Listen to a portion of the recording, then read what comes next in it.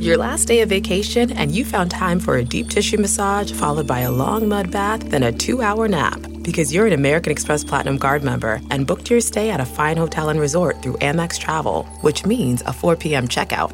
And those relaxing vacation vibes can keep going at the airport in the Centurion Lounge. Just a splash. Before you board the plane, back to reality. That's the powerful backing of American Express. See how to elevate your travel experiences at americanexpress.com/withAmex. Terms apply. Most weight loss plans are one size fits all, not taking into account each person's individual needs. Noom takes into account dietary restrictions, medical issues, and other personal needs to build a plan that works for you.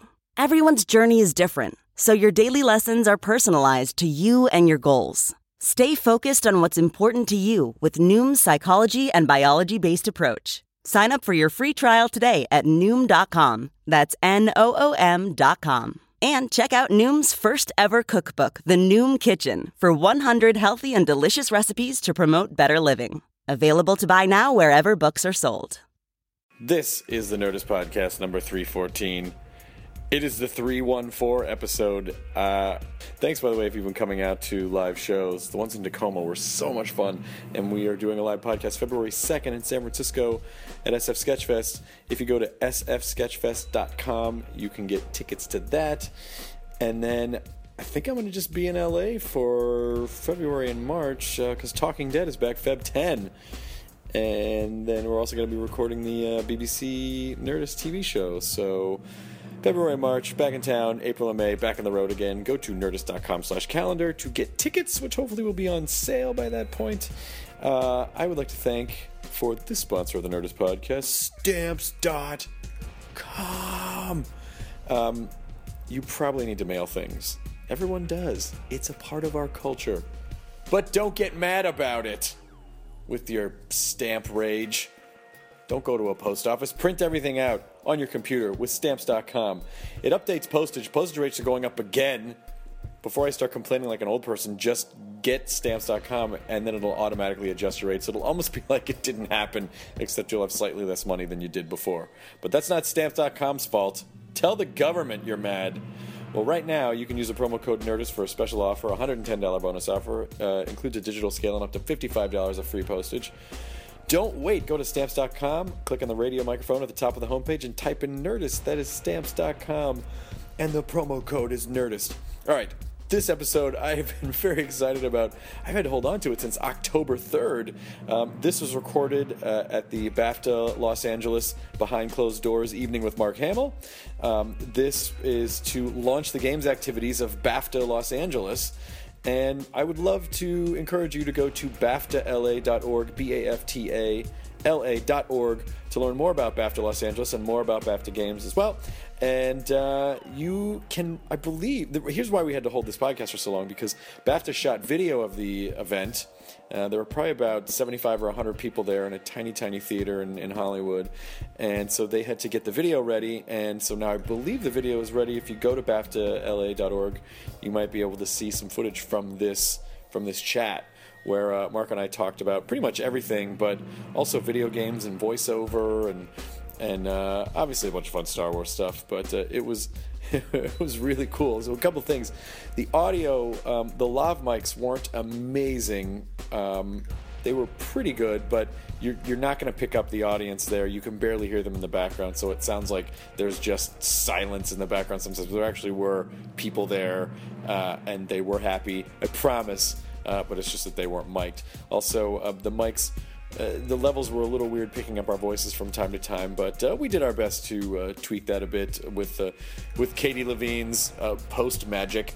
So here we go, the Nerdist Podcast number 314 with Mark Hamill.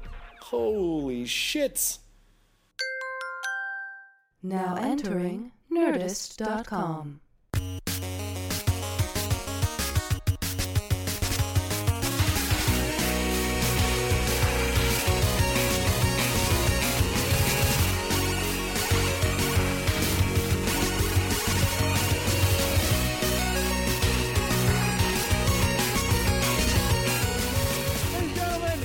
Welcome to the stage, Mark Hamill.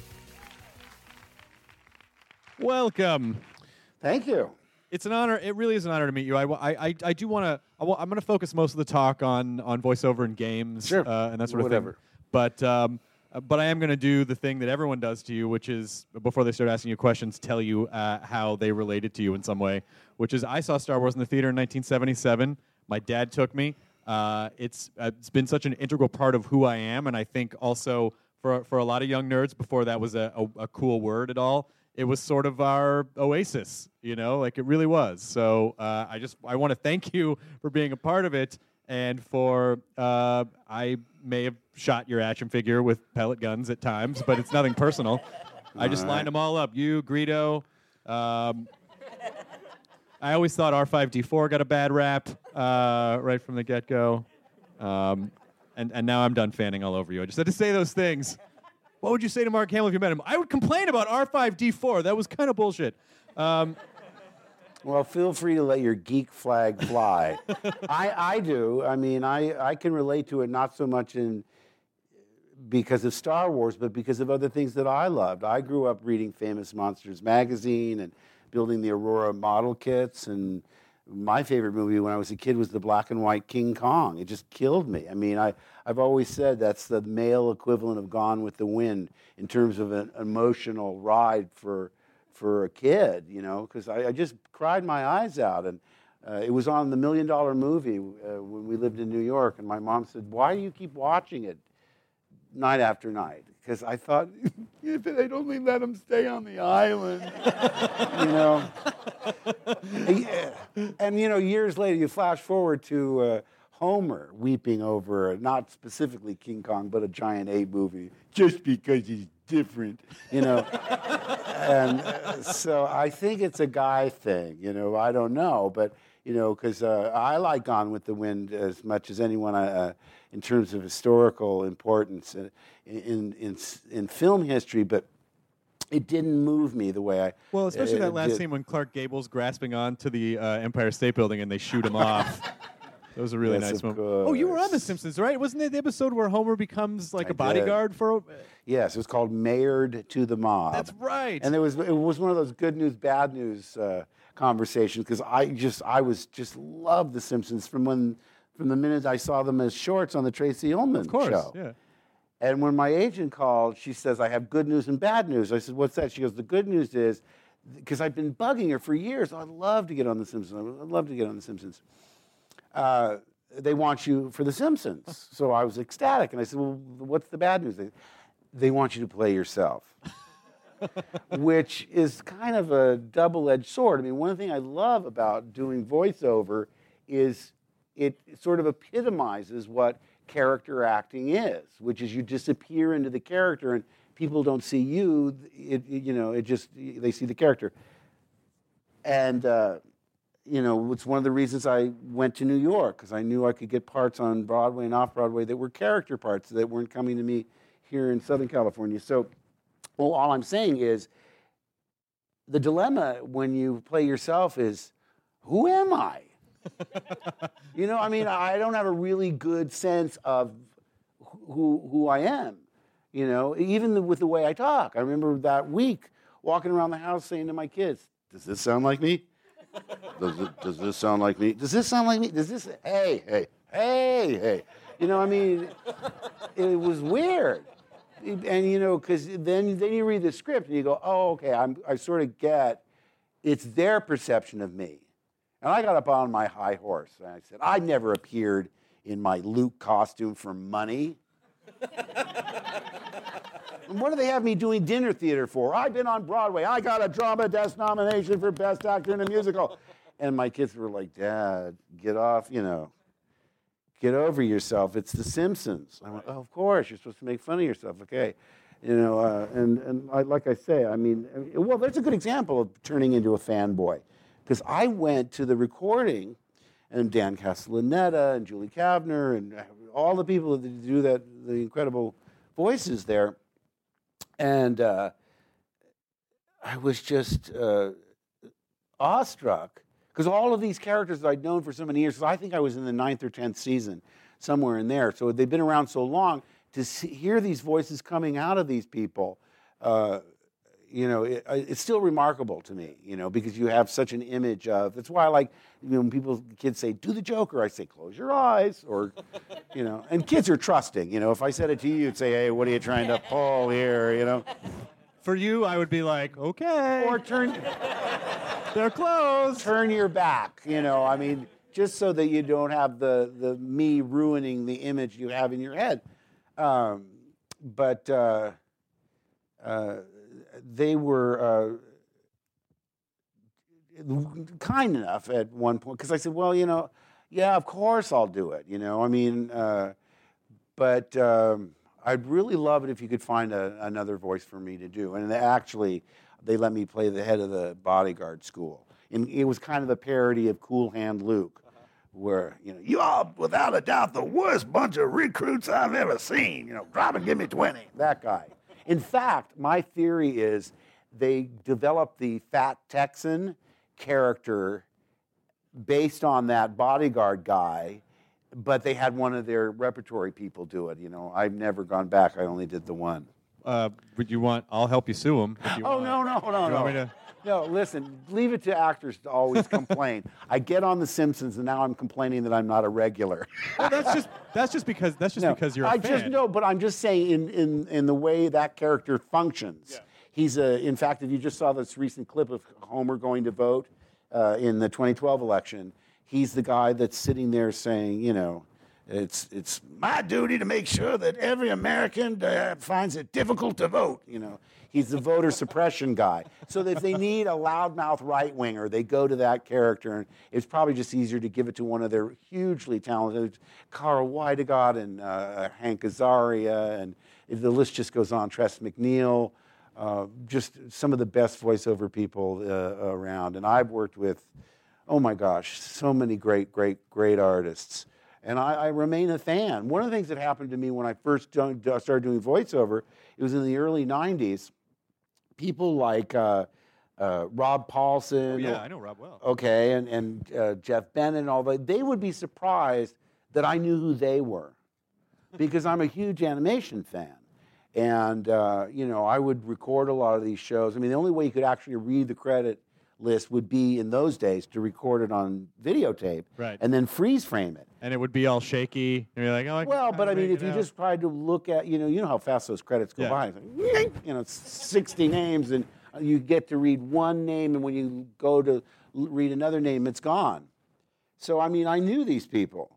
Jess Harnell and Maurice Marsh. Yeah, oh my gosh, and a lot of them wound up in Comic Book the Movie. I mean, I had such goodwill with these people that in 2004, I'd been then doing voiceover about a dozen years, and I didn't have the budget to really have proper casting sessions. I was able to go around to all my voiceover friends. Many of them starved to be on camera again because they came out of television, or they did improv or stand-up, or a lot of different. But some people don't want to give up the anonymity. I know that Frank Welker, for instance, right, he didn't want to do on camera for me. He did a voice for me. But to a person, everyone said yes. And I always say it's the mad, mad, mad, mad world of voiceover. Because what Mad World was to comedy in the early 60s, like Andrea Romano said, if you have a screening and a bomb goes off, it'll shut down the animation industry, because everybody, mostly everybody, was in it. A large portion of the most prominent people in voiceover were in it. And Andrea Romano, by the way, I've known Andrea for like 20 years, and Andrea Romano is head of Warner Brothers casting, and so Andrea is responsible for Batman the Animated Series, like all the Batman series, like all the Warner Brothers, like all that classic. When I say classic, I don't mean like Chuck Jones classic. I mean like second wave of classic Warner Brothers animation. Andrea Romano was responsible for bringing in voice talent and directing them, and she's a remarkable person who I hope wins a giant award someday. Oh, she's got a shelf full of Emmys. She does. I've watched the extras on some of these DVDs they send me, and when she does her interviews, she has all her Emmys behind her. You talked about a bunch of stuff in there, and I want to hit on a bunch of points. First of all, it's I've done voices for about 7 years, and it always happens when you were talking about the little kid, when you say close your eyes, they always think it's a good idea to bring kids 2 recording sessions, and the kids get in there, and within a minute, they could not be more bored than just watching adults. They're like, that's not the characters that I know. There's no sound effects. It's not. Yeah, exactly. It's a process that, only to someone that's predisposed to find it interesting. Like you say, if it's a little kid that's expecting the impact of the finished product, they're sorely disappointed. What I find shocking is when people like Pamela Siegel Adlon, a wonderful actress. I mean, she's on the Louis C.K. show. And she's Bobby Hill on King of the Hill. But this girl she could make a sailor blush with the dialogue. I mean, I can't even quote her here. It's just too profane. And somehow she makes it work. She's like 5'4", she's adorable, and she'll say things that you just go, what? She sounds like a pack of cigarettes. Well, all I'm saying is that we'd have people come around like tourists, being given, or Japanese businessmen being given a tour of Cartoon Network, and we'd have to warn Pamela. Because, especially with kids, or Charlie Adler. Oh, right. He's amazingly and hilariously profane, just in his direction. But, you have to remember that not every kid under, a certain age is used to that kind of dialogue. I mean, I'm not a prude or anything, but let a kid be a kid. Right. Well, the internet now has ruined everyone, so I just feel like, the kids have already heard all these words. They already know. I guess. But... How far back does your animation, like when you say you're like an animation nerd, like how far back does it go? Well, as soon as we got a television set. I don't remember when we didn't have a television set, but they showed all the black and white Looney Tunes. Those I loved. I loved Rocky and Bullwinkle. I loved whenever the Disney show on Sunday nights would show animation. I just loved animation, and it was a turning point when they did a Disney show where they actually showed Clarence Nash doing the voice of Donald Duck. Right. And that woman that was doing the operatic, I just went, something clicked, that there were human beings behind. Somebody goes to work and that's their job, to cluck an aria. Yeah. I thought, I want in. I mean, they look like they're having so much fun. Same with Famous Monsters. When you say, that's how they did the dinosaurs. They took a frame and then moved it in another frame, and 24 of those makes a second. Mm-hmm. I mean, it made sense. I mean, I knew I would never have the patience to be able to do something like that. Was beyond my comprehension. How they could just even keep track of, if the tail's swishing and the head's moving. I mean, it blew my mind. But it made me realize it was a tangible goal to be in a business that either made cartoons or whatever. Yeah. So, and I was one of 7 children. As the middle, I had an older brother, 2 older sisters, 2 younger sisters, and a younger brother. My father was a professional naval officer, and I mean, I kept it a secret for the longest time because I thought, why bring on the ridicule of saying, I'm going to be in the movies, or I'm going to be in TV or whatever. And then Star Wars came out, and it was kind of hard to hide it from him at that point. But they also were always made sure that I never took myself too seriously. Oh, now you're a big deal. You're in this big movie. And, I think that helped me keep a certain balance there. Plus, that's an unusual example because, like you say, I mean, it wasn't just a popular movie. It was just a ridiculously explosive pop culture moment. Right. I mean, at one point, someone said, stick your head in the theater. I said, well, I've seen it. They said, no, you can't believe it, because this is about 3 or 4 months into the run. And I stuck my head in, and there were beach balls, big giant going around. It was more like a party, where they were, it was almost like Rocky Horror. They knew to answer back. They had their favorite moments. I mean, it was astonishing to me. And I don't know how they knew before. To give you an example, the day that it opened, which was May 25th of 77, we were working on the sound mix for the 70 millimeter prints were already in the theaters, but they were working on the sound for the 35 millimeter prints. And I said, the car picked me up, and I said, can you go buy Grauman's Chinese? Because the movie's playing, and nobody could decide on a poster. There was big arguments over what would convey what this movie was about.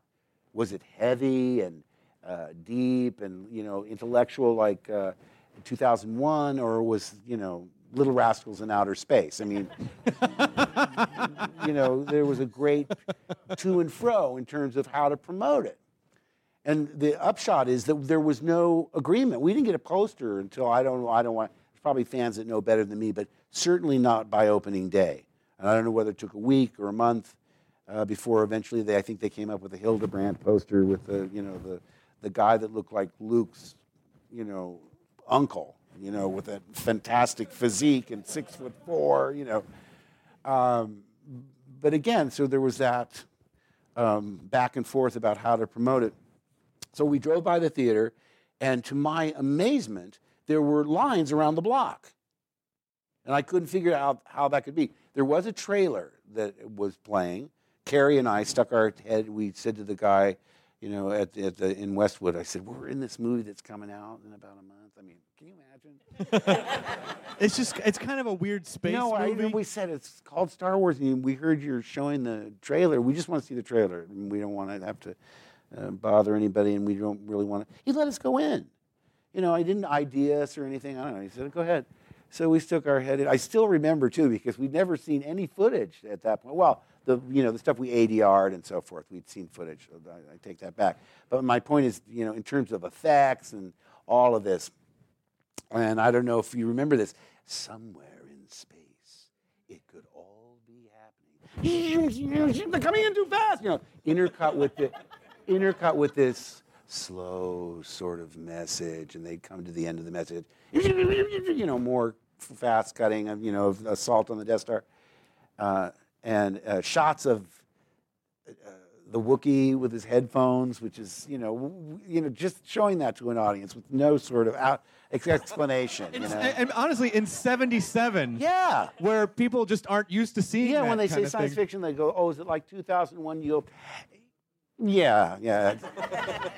Rather than try and explain it, I mean, there was Planet of the Apes. I mean, there's certain things I guess you could sort of wedge in there, but even that's not a good example because they don't think of it really as a space movie. Well, it's also it was the action element, like there was such an action element to it. 2001, great movie, not a lot of action, not a lot of action, and not a lot of laughs. Right. So, although the computer turning on the human, I mean, that appealed to me. But Pretty I have funny. a weird sense of That humor. part's pretty funny. No, but to finish this particular story, we see this trailer. Somewhere in space could all be happening. And then it says, 1 billion light years in the making, and it's coming to your galaxy this summer. And there's a huge explosion. And then somebody called out from the back of the theater, yeah, and it's coming to late night TV about a week after that. And Carrie and I just looked at each other like, it was funny. He got a really good laugh, one of those, audience. But yeah, I wish you could have tracked that guy down a month later.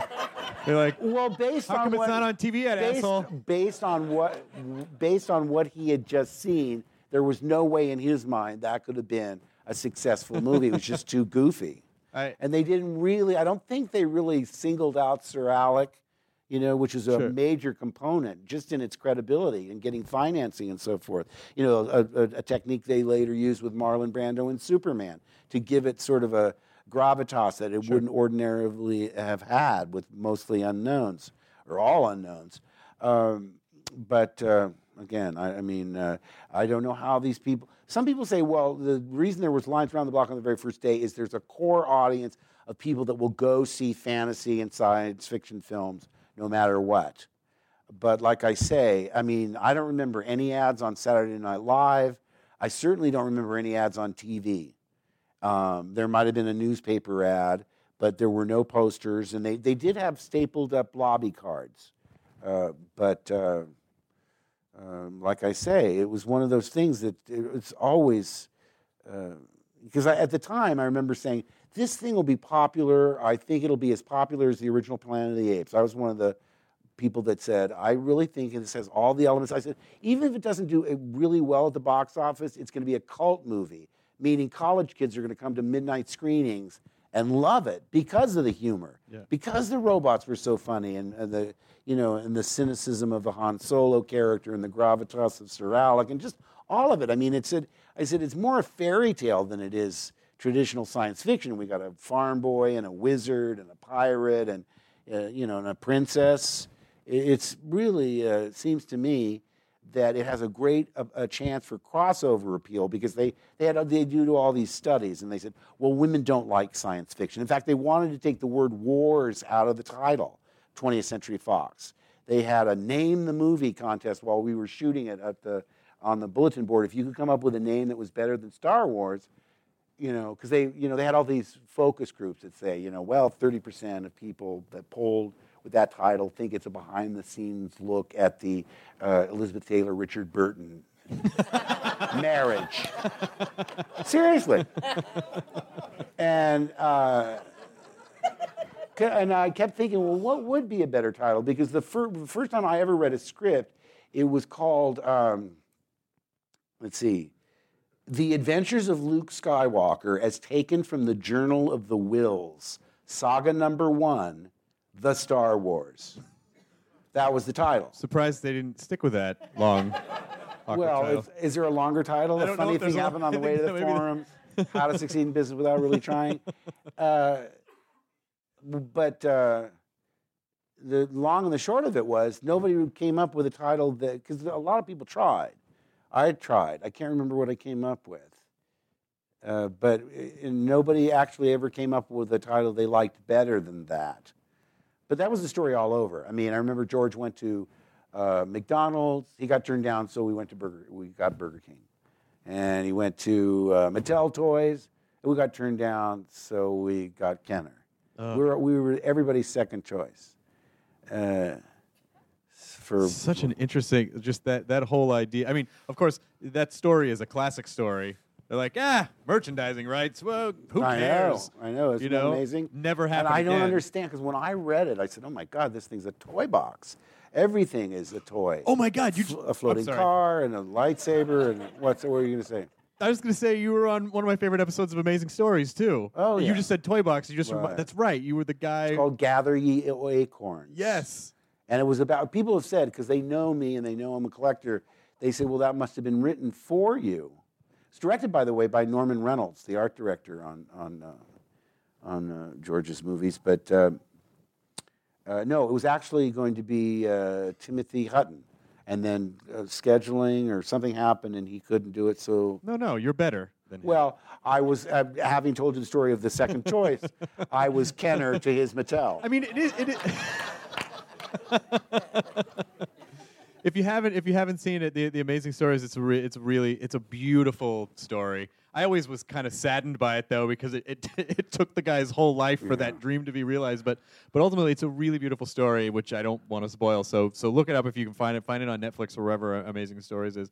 But going back, so when you're making this movie, and my girlfriend's dad worked on Star Wars, and he did the special effects for it, and so John Dykstra. Oh. And so for him, he just said, we were just hanging out making stuff in a warehouse. We had no idea that, I mean, when you're shooting this, like you said, maybe it'll be a cult hit.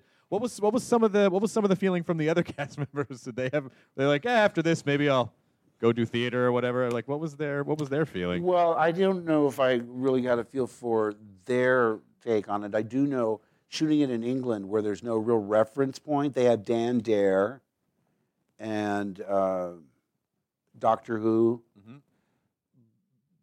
Most of them thought that it was going to be a strictly for children, shown only in matinees, because they had, again, no reference point. They were very amiable about it, but they were also, well, maybe it's a bit of rubbish. Don't you think it really? I mean, it's so very. Are you hearing that, BAFTA? But also, too, they had a great sense of humor, because they'd pick up on these lines. And I remember the boom guy. Every time we do a take, I'd look up at him, and he'd give me one of these.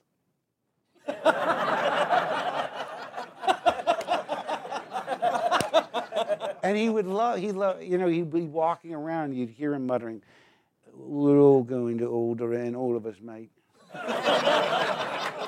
I'm going to Alderaan. Are you going to Alderaan? I am. Fucking A, I'm going to Alderaan.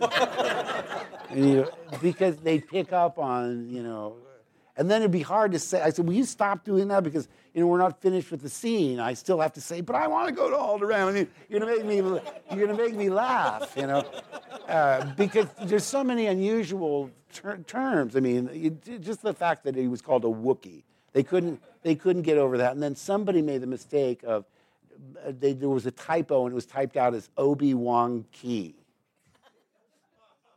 which was WAN-KI. Well, WANK, that's enough. Yes. And we're like, what? What is that? Does that mean something here that it doesn't mean in the States? But it was all in good fun, like I say. And there was a real bonding that went on when we went to North Africa and then came back to London. And I made a point of really trying to visit people's houses and go for Sunday dinner.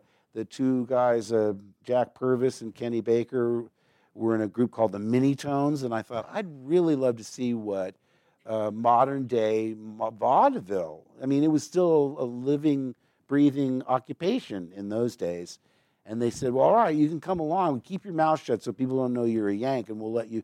We did, you do like a family club in the afternoon, and then you do a nightclub at night. I really love to get my son was born when we did Empire in our firstborn. My wife's here somewhere tonight, but he was born in St. John's Wood in London. So I've always had, and even before I went to England, I loved the Ealing comedies. I loved Peter Sellers and the Goons and Monty Python and the Beatles. Come on, the Stones. I mean, there's so much to love about British culture. And then to go there and work there, you get to see the country in a way you wouldn't if you were just a tourist in London. Yeah. In between, you were in Wizards, right? The Ralph Bakshi movie? That was the first voiceover I ever did, yeah. Was it something that you were setting out to do, or was it that they just say, hey, do you want to? No, in fact, after Wizards, and I'm trying to remember when that was, I did one series at Hanna-Barbera, which was called Genie, which was the animated version of I Dream of Jeannie. I later worked with Larry Hagman and said, I played the teenage version of you in a cartoon. He's like, well, let me hear how'd you do me. I said, well, I didn't really do you. I mean, Julie McWhirter was a spot on. She did. Was that Genie and then like the big baboon? Yeah. You know who that was? Yep. Joe Besser. Oh, that was Joe Besser. Hard. Dabble. One of the Three Stooges. It was interesting because I did that one series, and almost to the day, I was like in 72, and I didn't do voiceover again until 92 when I did Batman. Yeah.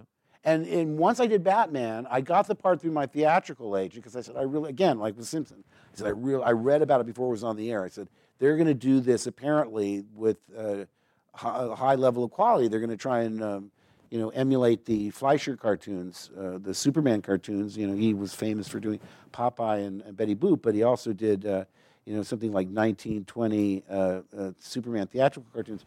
To make a long story short, I did the show, I got the part, and what I realized after about a year was that there were voiceover agents that were specifically for voiceover. I went, wow, I didn't know that. And because of the success of the show, there was like this mini bidding war where I really had a choice of agents to go to. Unlike my theatrical career, there was a demand for me because once they find you that you do one thing well, they want you to do it over and over and over again. How can I get typecast in animation? Nobody can see me. But I have a preponderance for getting the villain in these superhero cartoons. I said, I got to stop that. I mean, one thing that's great about animation is you get to do dialects. I mean, I never got to do dialects until I went to Broadway. I did The Elephant Man. That was a dialect. I used in Amadeus. It was a different dialect. and Room Service. That was very New York guy, you know. Alan Arkin directed that. I was sort of doing a version of Alan. You could have dropped that in to start with Uncle Owen, these droids. But I want to go to Tashi Station and get some power converters. Cut, Mark. Come on, man. There's not a New York on Tatooine. What are you doing?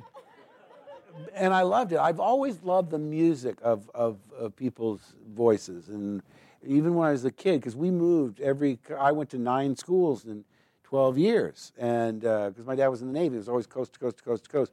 And, you hear the dialects to me were fascinating. Not just the people that lived in our neighborhood, but, the first time I saw Dracula, Bela Lugosi, I never drink wine. I said, where's this guy from, Why does he talk like that? Or Boris Karloff. Boris Karloff, he had sort of a lisp when he spoke. And he used to introduce a show called Thriller. And I didn't know where he's, or Laurel and Hardy. Now, Oliver Hardy was from Georgia, I believe, and Stan Jefferson Laurel was English, But I loved it. I loved it. And I loved the Beatles. And then when we saw their movie and you heard them speak, on the Ed Sullivan show, they just said, thanks, Ed, thanks for having us or whatever. You didn't really hear them speak. Then you saw the movie and again, wow, that's such a fascinating dialect. So I've always loved to hear dialects and imitate dialects. And like I say, I never thought I would use them professionally. And voiceover really opened up that avenue to use so many dialects. I'm doing a character now on How to Train Your Dragon as a TV series. I don't know whether it's been on yet. But they said, because I watched the movie when I was going to go audition for them, and because it said the copy I got said it was Scottish, and I can do Scottish, but it's not. I'm not as comfortable. It's not as comfortably in my wheelhouse as some other dialects. I mean, because I've been to Scotland. There'd be the odd Scottish person on the crew, but the most of the English dialects I heard and hung out with and spent years around were various parts of London, East London, Cockney, and so forth. And so I was thinking about that. I said, because really when I'm doing my dialogue, I'm thinking, I'm sort of doing an imitation of Mike Myers doing Shrek, which is not good. You know what I'm saying? I mean, if you do Irish, you really want to go and listen to Donald Crisp, and you want to hear real Irish actors. If you're lazy, you'll take it from the Lucky Charms commercial. Seriously. Blue diamonds, purple hearts, or whatever it is. But if you really want to be a good actor, you should get tapes or seek out movies from authentic people that have authentic dialects. So I thought, well, okay, trying to think of, I think I watched Paths of Glory. I was looking for, time got awfully late, and I thought, well, this is passable, and I'm probably not going to get it anyway, so I'll just do it. And but when I went in to record, I said, can I do a second take and just do what I want? Because one thing I'd done is if you rent the movie of How to Train Your Dragon, which is a real surprise. I mean, I thought it was going to be a typical musical, and, it's very original in its approach, including the voices, because they're all over the place. This guy's got a standard English. This guy's Canadian. They've got American accent. They're all mushed up together. Like Ferguson? Yeah, he's wonderful. Kristen Wiig's in it, but all these people, they're not striving for authenticity or consistency. So I felt a little, I felt secure in at least saying, well, let me just do it a second time in a dialect I'm more comfortable with. And not only did I get the part, but they said, yes, do take 2. What does it sound like? Well, his name is Alvin. He's a very stupid Viking. And, he's supposed to be a villain of sorts, but I never think of villains as being, they don't think of themselves as evil at all, do they? It's everybody, I'm misunderstood. It's a problem. Nobody gets me. So I'm doing I'm doing one of the Sparks, one of the guys on the electrical crew from the movies I did in England. And he was very funny. And they have such colorful ways of expressing themselves. Let me tell you something. You couldn't organize a piss off in a brewery. Can I just be frank with you? You know, you go, wow. I was shooting something in England last year, and we're driving by. I'm in the van. It's like all the sound crew or whatever. That's who you really want to hang out with on the crew because they're the funniest. Like, they're just cool. They just make each other laugh. Down to earth. Yeah, they're the real people. I'd never heard this term before. We drive by, and there's this dog just taking a monumental dump on the sidewalk. And then he just turns aside and goes, "Look at that dog curling one out over there." I'm like, curling one out? You made it sound charming. I love it. I love you, England. In Australia, a girl would walk by wearing very tight jeans and says, "Did you get a load of her? She's really chewing denim." It's very colorful, very evocative of what our eyes all went to when she walked by. Yeah, well, that's just a earthy way that middle-class people have of expressing themselves. And they're fun wherever, from Australia to England to my wife's from Carmi, Illinois. I mean, to hear the local colloquialisms are what's so fascinating. When I've directed animation, I've said, or games, I say, we have to cover the dialogue so that we don't get the writers mad at us. But if you want in a B or C take, you can tweak it, use your own, if you want to put it in your own vernacular, or if you think of a joke that's funnier, that's on what's on the page, I'm more than willing to take credit for your creativity. And sometimes you just get incredible, because like Jim Cummings is from New Orleans, and he added so many things to his character. And like I say, if you empower the actor and let them be part of the process, you get wonderful results. And part of the reason I wanted to try that is I read about Jay Ward's technique, and that was completely his technique.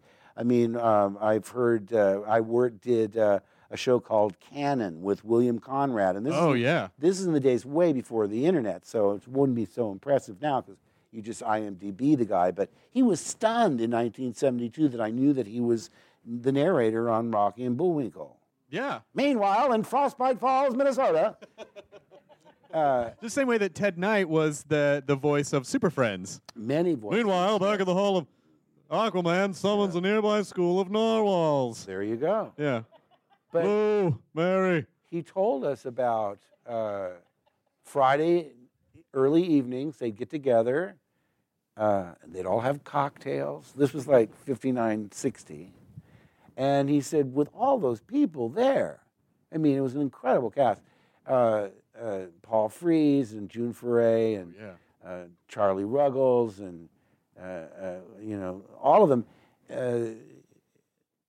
That was his technique. Just bring what you can to the table. And the scripts were funny in the first place. It was the opposite, Hanna-Barbera. I remember we'd be around the table. I'd be cracking up at the jokes that the guys were coming up with, just the actors. And Joe Barbera would say, "All right, now let's get back to that. This is what we pay the writers for."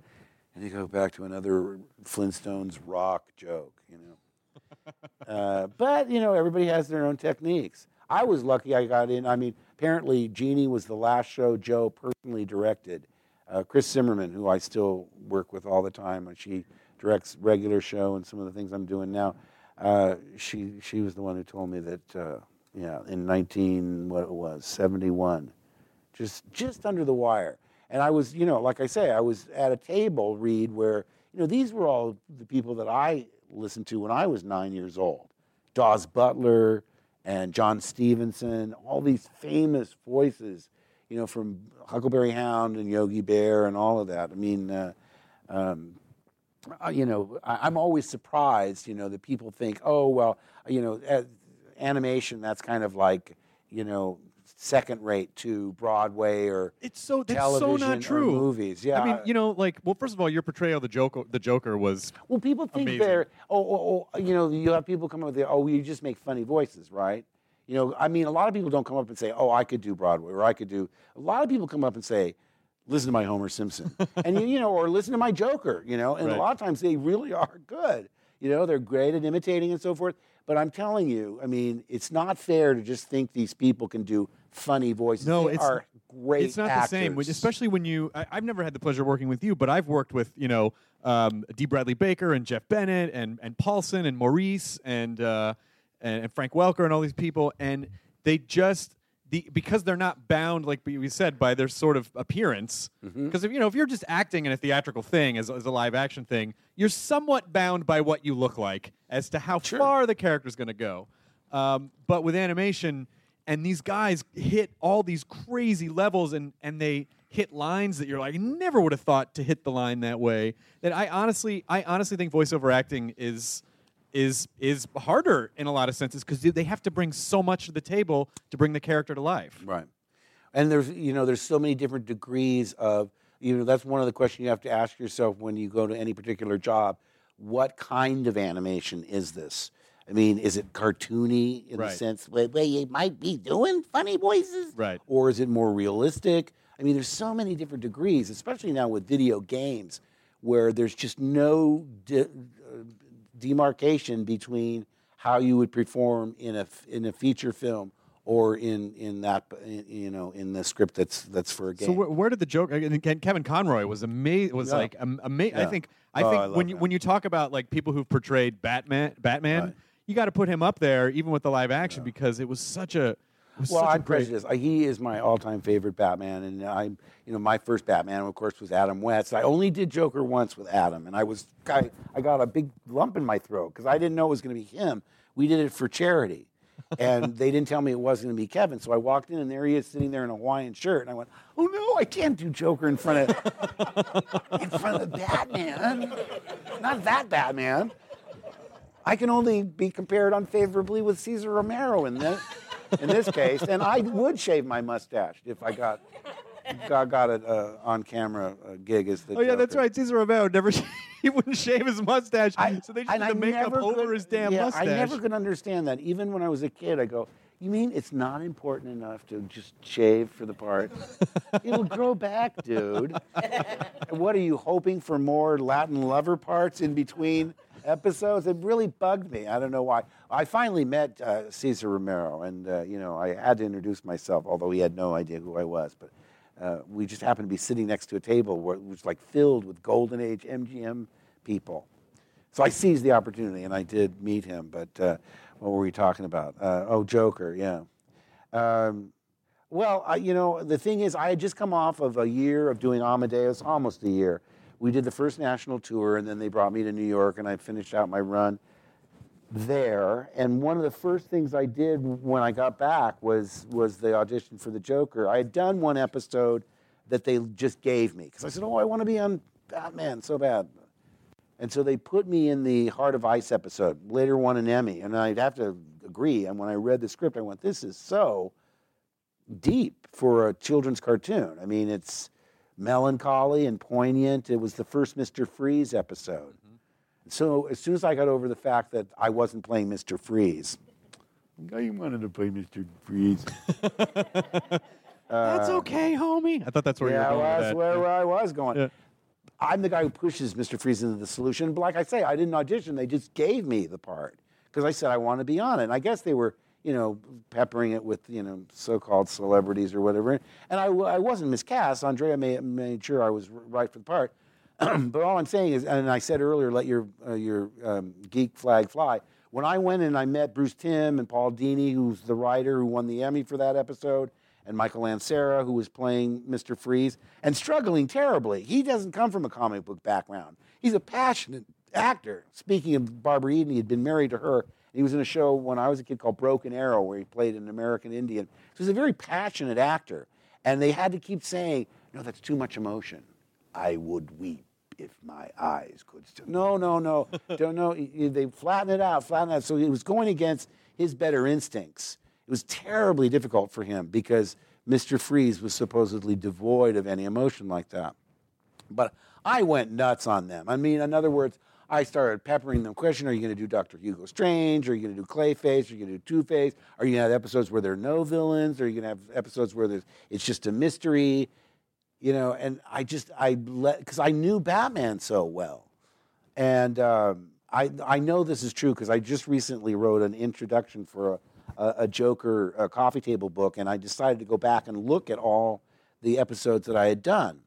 And I listened to the commentary where Bruce Timm and a couple people discuss me coming in. Oh. Yeah, I know. Is that the kind of thing you don't want to hear? Yeah, because I mean, like I said, I totally nerded out on them because I was so excited about it. And, you know, that somebody was finally doing Batman that way. Right. Because I love the Adam West one, and it has a legitimacy all its own because it captured that silly side of comic books.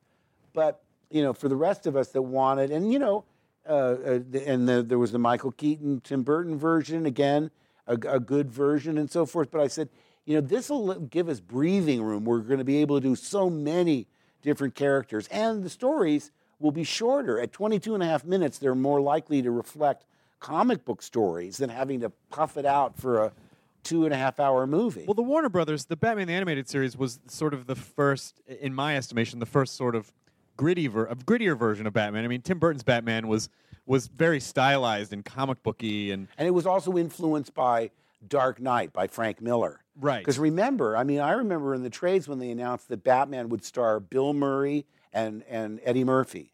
So What? I said, uh-oh, they're going to do a comedic take on it, you know? I don't remember that at all. Yeah, no, that's for sure. I mean, now I kind of want that to happen. Well, I mean, look, I could see it being a very funny movie, but I didn't want them to do it. I mean, well, let me put it this way. I'm friends with Michael Uslan, and you can read his book, The Boy Who Loved Batman. Everywhere you pitched it, they could only see it as pow, bang, biff. Yeah. Nice work, chum. You know, that they couldn't see it as a serious vehicle for an adult take. And once Frank Miller came out with his version, they started, well, okay, we can kind of see that. It was a combination of a lot of things. But we did follow, we didn't come before that 1989 Batman. And I do just want to reiterate, I didn't, when I said the first gritty version of Batman, I meant like on film or television, not, I mean, obviously, I take for granted that people know that I understand how comic books work, but I just mean like the visual, like the like a film or television version of Batman, they just hadn't really captured it that way yet. So how do you play with the Joker because it's borderline like way out there.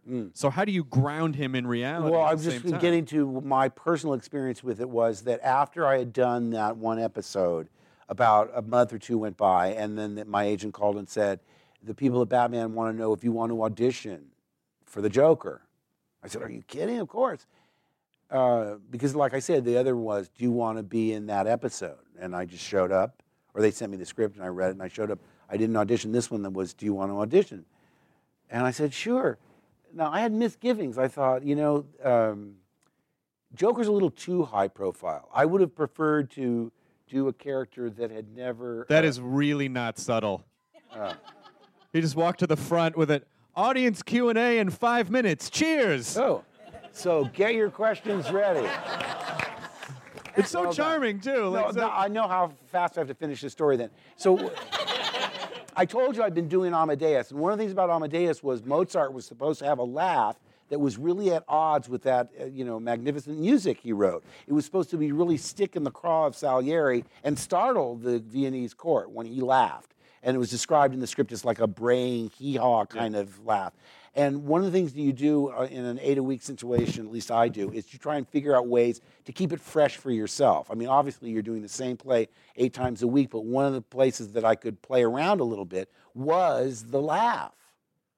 As long as it stayed within the perimeters of being startling and weird, I could change it, And it was one of those things that was flexible. My point is, I had an arsenal of a lot of bizarre laughs in my quiver from playing Amadeus. When I showed up to do this voiceover. And let me tell you, they had decided to change the actors. So 6 episodes with Joker were already finished. The first 6 that I did were dubbed after the fact. And that's hard. You know what ADR is? Beep, beep. Huge pain in the ass because you have to match the lip flap. Yes, and you have to come in. It's a skill that you develop rhythmic. You come in where the fourth beep would be, or the third beep would be, because they set it ahead. So then you do, and you have to, and again, you're matching the rhythms of some other actor. And then on top of which, I listened to the tracks of the actor they were replacing, and he was fantastic. I thought he was great. And of course, an inner voice said, "Mark, keep that in the thought bubble. don't talk them out of, considering you to play the part." But what I'm saying is, it was a different kind of skill. There was only a little black and white drawing of the Joker at the top of the page. It did say, "Don't think Nicholson," which was sort of liberating. That must have been so irritating. Well, I'll tell you one thing that was terrible. Once I did get the part, I've said this many times. If you're bored with this, I'll make it quickly. But when I was leaving the studio, part of the Joker is his incredible arrogance. I mean, slipping into behind the wheel of that crazy car. I love his sense of entitlement, and he's a genius. It's just so fun to play something that I'm so not. What would he say?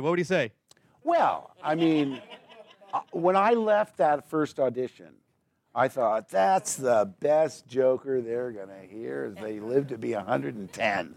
And if they don't hire me, they're crazy.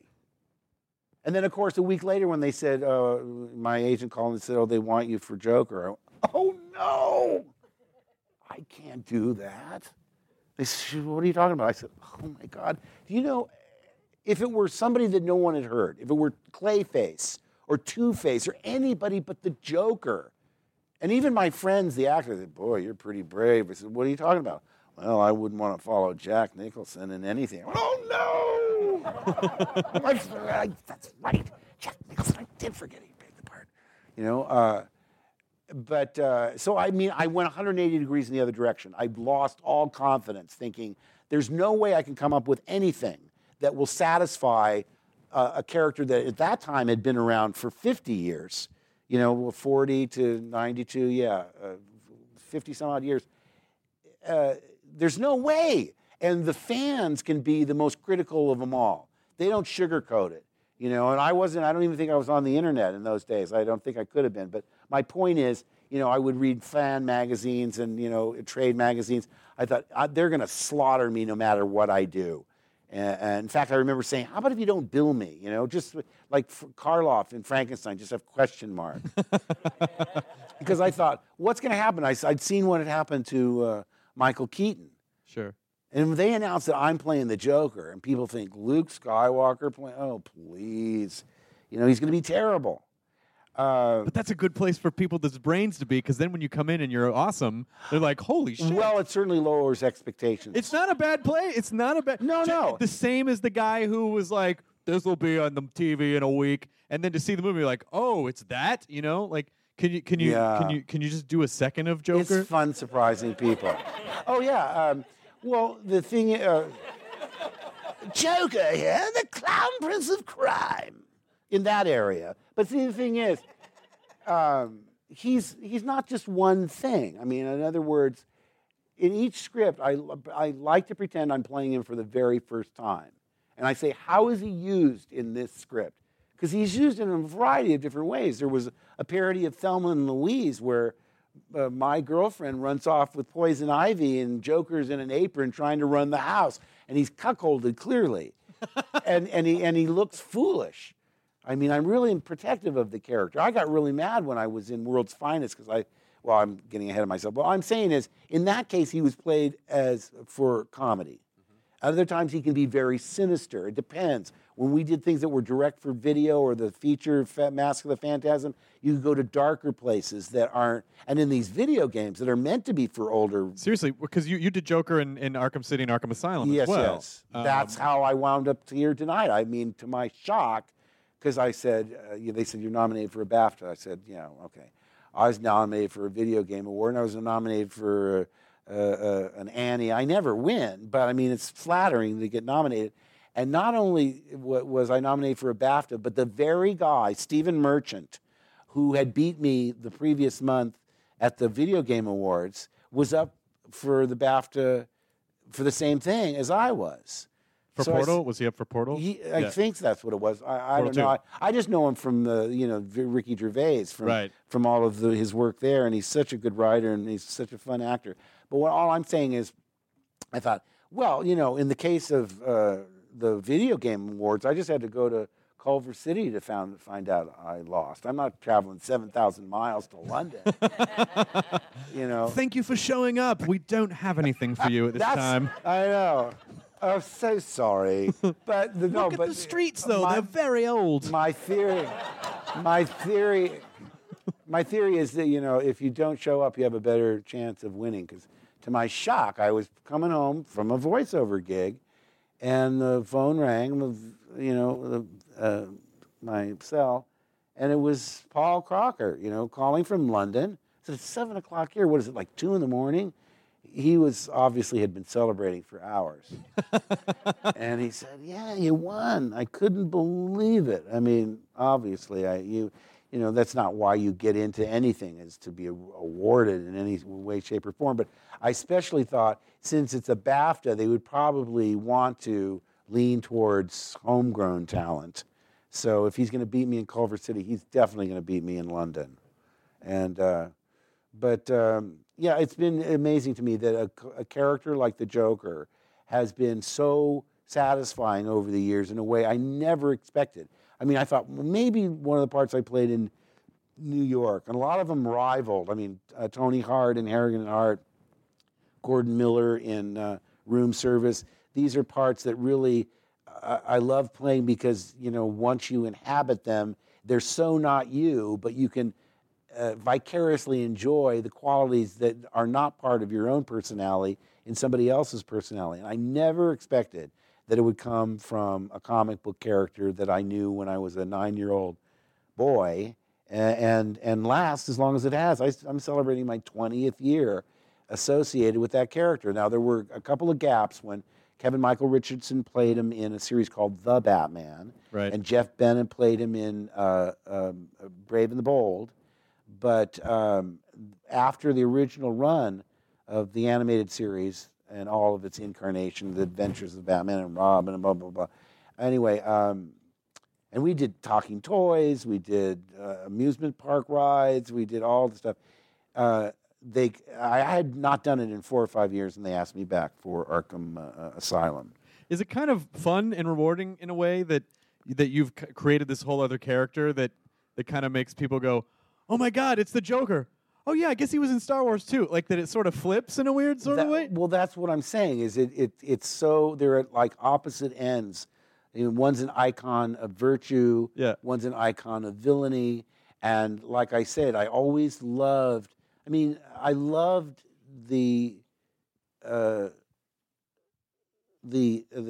antagonist almost as much as the protagonist, because getting a reaction from an audience, even if it's negative, that they hate you, boo, and they're throwing fruit at you, that's a good thing. Right. Because you've elicited a response. Even oh, good. Well, I feel so much better now about what happens to me on the internet. You don't want fruit thrown at you when you're playing Hamlet, but, It'd be funny to throw a ham at a guy playing Hamlet. That I would know be you hilarious. want to open it up to questions. I do want to open up to questions, but just before we do, I just a minute, just one quick minute on video games and whatever you want. How it's opened up a whole, because the thing about television animation or film animation is that there really only are a limited number of parts available, but with the sort of explosion of the video game industry, where in my estimation, it's every bit as legitimate as any other medium.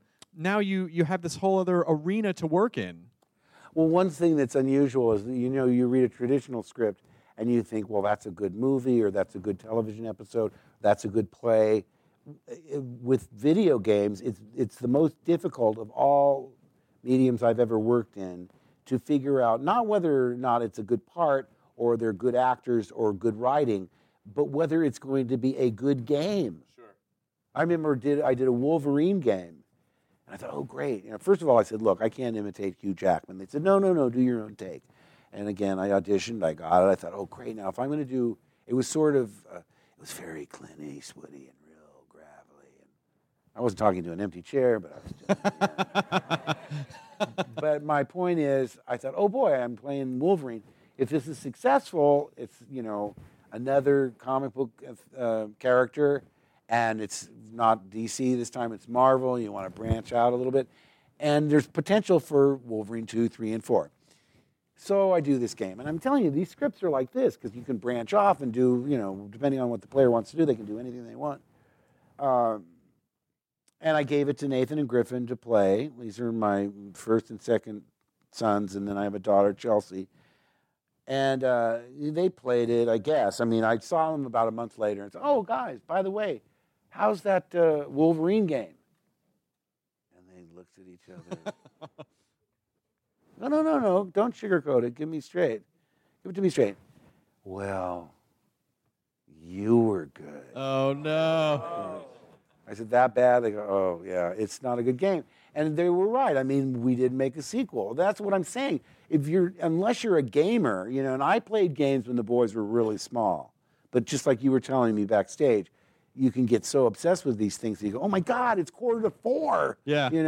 4 days from when I started. Exactly. Yeah, well, it eats up your time so much. So I don't really play them all that much. And like I say, I was astonished as anyone when Arkham Asylum did as well as it did, because they had not had good luck with Batman games. And my son, like I say, would call me up and go, Dad, go to joystick.com. You got a 9.7. I said, is that good? They go, out of 10, yeah. So, and like I say, be careful when you go to the comment section of the internet. We call that the stinky public bathroom that you want to get out of as soon as you can, because it's brutal. Oh, really brutal. You can get your ego really stoked, but then you can read some stuff like, ooh, why does that person hate me so much? I can't wait to go onto this message board to see how much people love me. Yeah. Oh, I don't feel good. Yeah. And also with a game, sometimes it can take you 30 hours before you realize, crap, this game isn't great. It didn't pay off well, or it didn't go to a good place. I'm learning. I mean, I talk to gamers because they want it to be difficult enough so they don't beat it in an afternoon. There's certain challenges they like. There's a flexibility, the way it moves and the way it. There's so many known unknowns and unknown unknowns that it's like, I've been wrong, like on Broadway, where I go, oh, this thing's a hit for sure, and it flops. The Nerd, I thought, oh, this will close in 2 weeks. Oh yeah, Charles Nelson Riley directed that, right? He sure did. Charles Nelson Riley. Yeah, and it ran for 2 years. It ran a year after I left. For sure. We should probably open up to the questions so the Brits from BAFTA don't kill me. Actually, they just give you a stern look. That's about as bad as it gets. You shouldn't go on. Let's start with this young lady in the second. Was that you? Did you raise your hand? Oh, this other young lady. Here. Hey, you're wearing a Nerdist shirt. I'm kind of a big fan. Hey, so I'm kind of a fanboy. I'm apologize because you're going to do the relating thing that you said earlier. Please do. My name's Luke.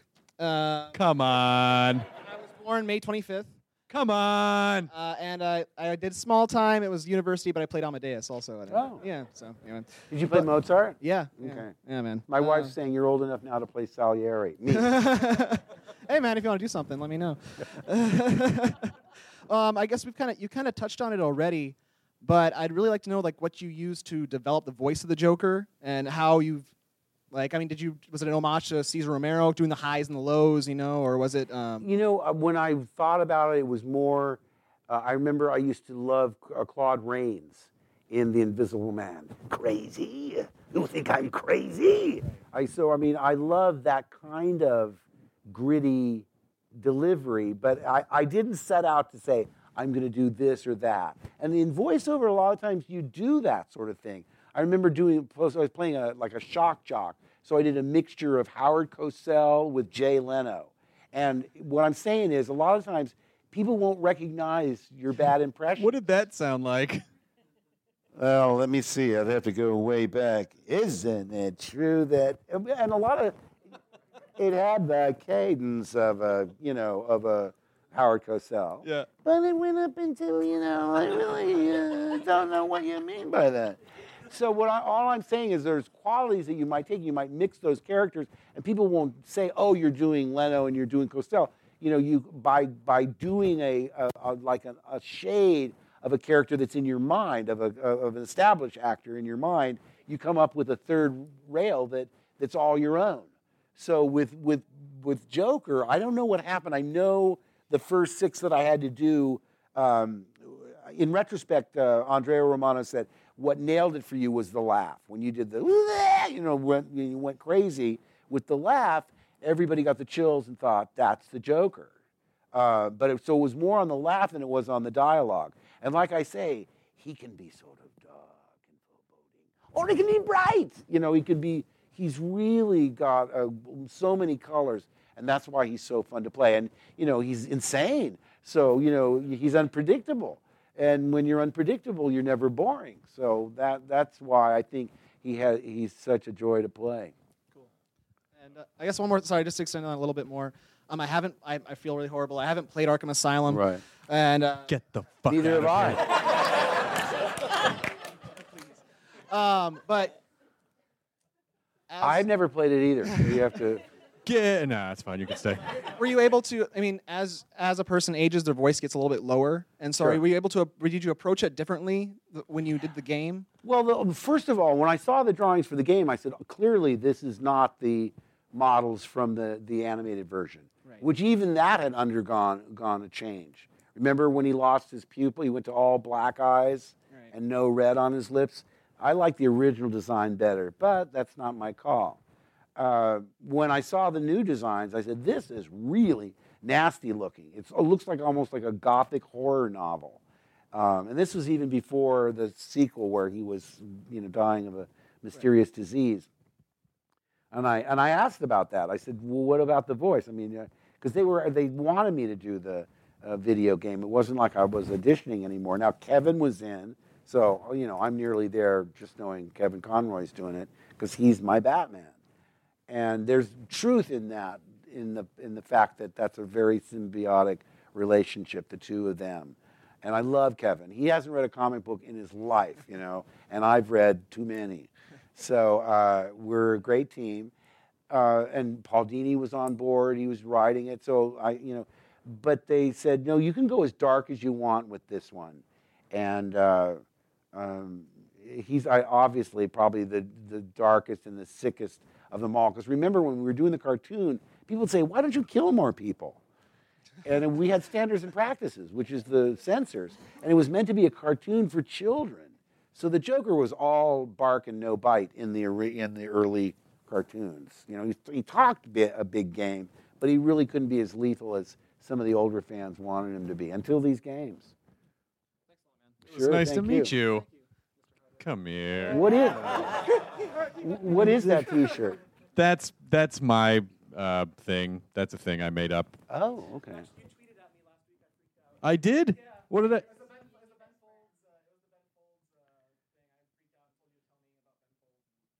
Oh, that's so nice. Yeah, the Nerdist is my company thing, that podcast. This is it. We're doing it. Yeah, this is a podcast. You're fucking on a podcast. Are you? Oh, my God, I just said the F word. There's like a 12-year-old right there. Oh, you have the internet, right? Please tell me this wasn't like a Christian day camp trip. I will never come to Hollywood again. So sorry. Listen, don't swear unless you want to seem cool and older. What's your name? It's not Luke, I'll tell you that. Hi, it's Chris. Great job by you, the way. Thanks very much. Oh, thank you very much. Mark, people must get really overwhelmed to meet you, but is there a famous person that you've met that left you tongue-tied with admiration? Oh, too many to recount, but obviously one that I had to get over was Sir Alec. And he invited me to lunch before we started shooting just so I could meet him. And he's one of those people that doesn't, he's just everything you want him to be and more, but not really able to accept praise. He doesn't want to hear about that. No. Let's talk about your career. Really? You want to hear about a dog food commercial and 6 months on General Hospital? I mean, come on. But, yeah, it was hard for me because, like I say, I'd seen him in The Lady Killers and the Lavender Hill Mob and Bridge on the River Kwai. My mom was a huge Alec Guinness fan, and we could see older movies in the movie theater because when you're on base, they change every night, and sometimes they'd run classics. But yeah, I remember so many times. I read a scene once with to play Henry Fonda's son on the Smith Family, and I just couldn't do it. My voice was all. I met George Harrison. I said, if I say hello, I'm going to cry like a little girl, because I got that lump in my throat, and I managed to get out. I just want to thank you because all the great music and just. Wow, you're just great. You know what he said to me? You're not so bad yourself. Oh, that's unbelievable. Unbelievable. I mean, I could have died and gone to heaven right there. It's nice, though, and I think it's nice, particularly someone in your position who has that all the time, is that I feel like that helps you sort of understand where people are coming from. Yes, exactly. The fact, I think it's really important for anyone, no matter how successful you get, to still be a fan of things. And I think course, once you and don't get cynical. No. Don't take things for granted. Let things be fresh and new as best you can. And like I say, a lot of times I totally get what it is that motivates the kind of fervor that some people have, because I understand it from not for Star Wars, but for other things.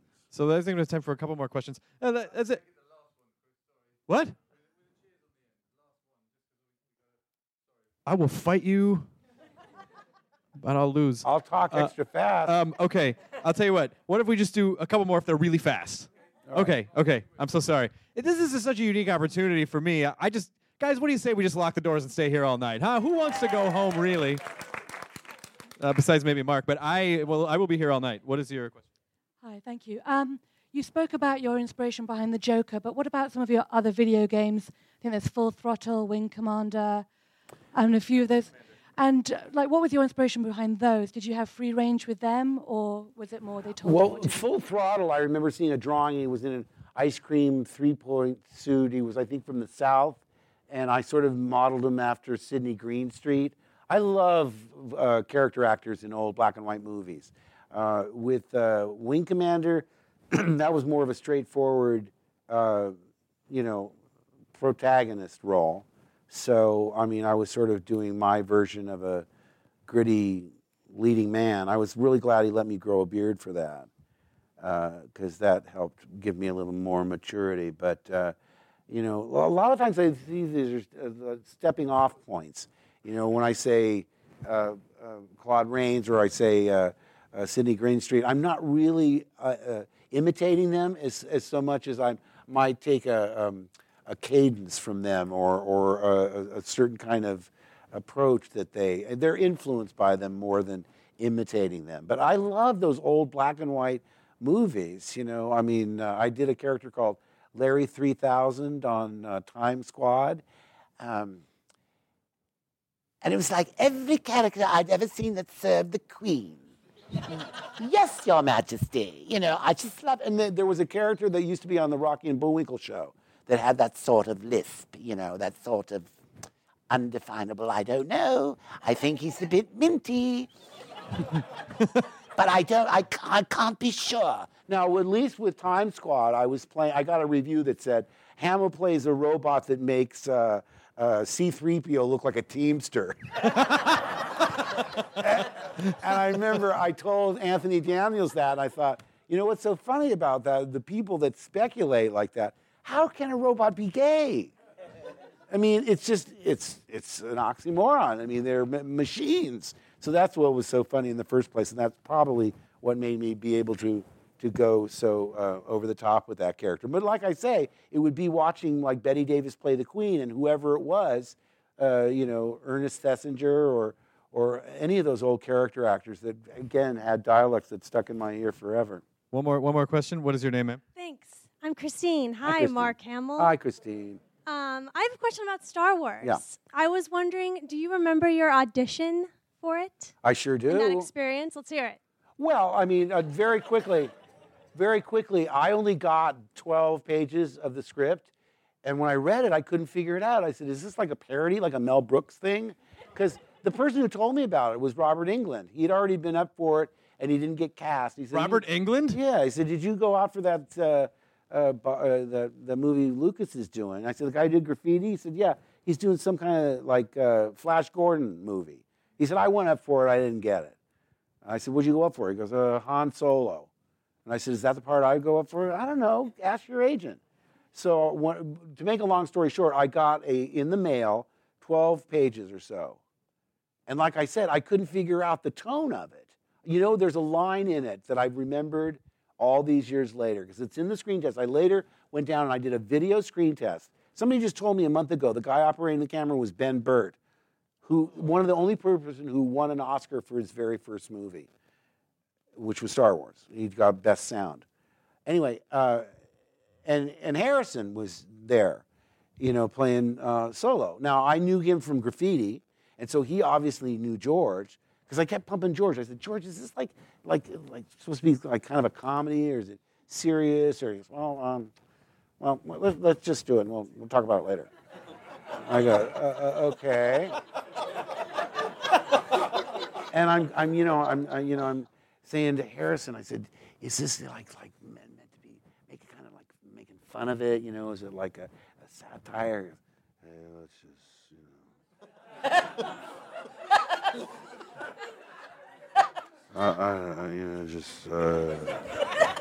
And I said, oh, okay, thanks.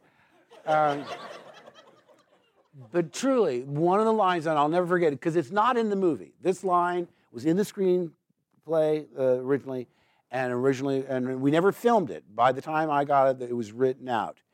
But it was, we're in the cockpit of the Millennium Falcon.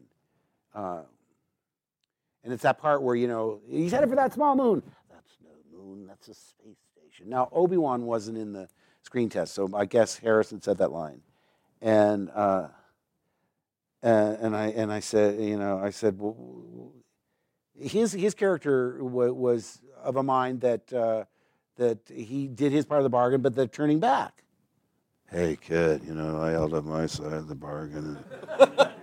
Blah, blah, blah, blah, blah. And here's the actual line. But we can't turn back. Fear is their greatest defense. I doubt if the actual security there is any greater than it was on Aquilai or Sullust. And what there is most likely directed towards a large-scale assault. Now, I just want you to think about it, because I was saying I couldn't figure out whether this was a send-up or a satire. Because, I mean, I could decode the line, but we can't turn back. Fear is their greatest defense. In other words, people coming up on the side of it are so scared that they'll turn away. I get that. So far, so good.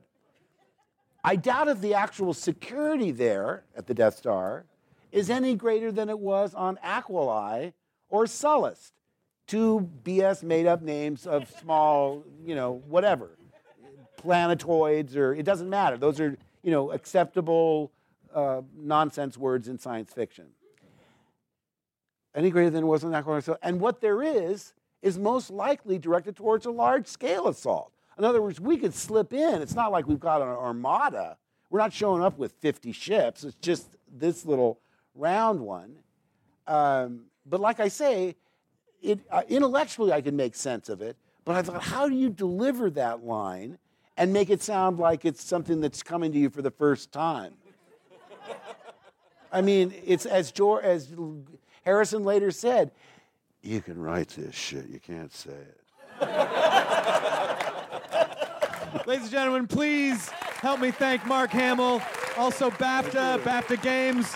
Go to BAFTALA.org. Will you take a picture of us up here, please? And can we just take a quick picture? Sure. Now leaving Nerdist.com. Enjoy your burrito.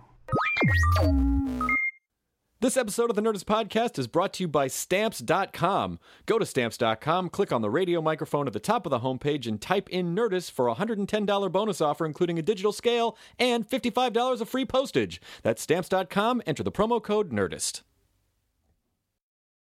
Hey, it's Guy Raz here, the host of How I Built This, a podcast that gives you a front row seat to how some of the biggest products were built and the innovators, entrepreneurs, and idealists behind them. Every week, I speak to someone new.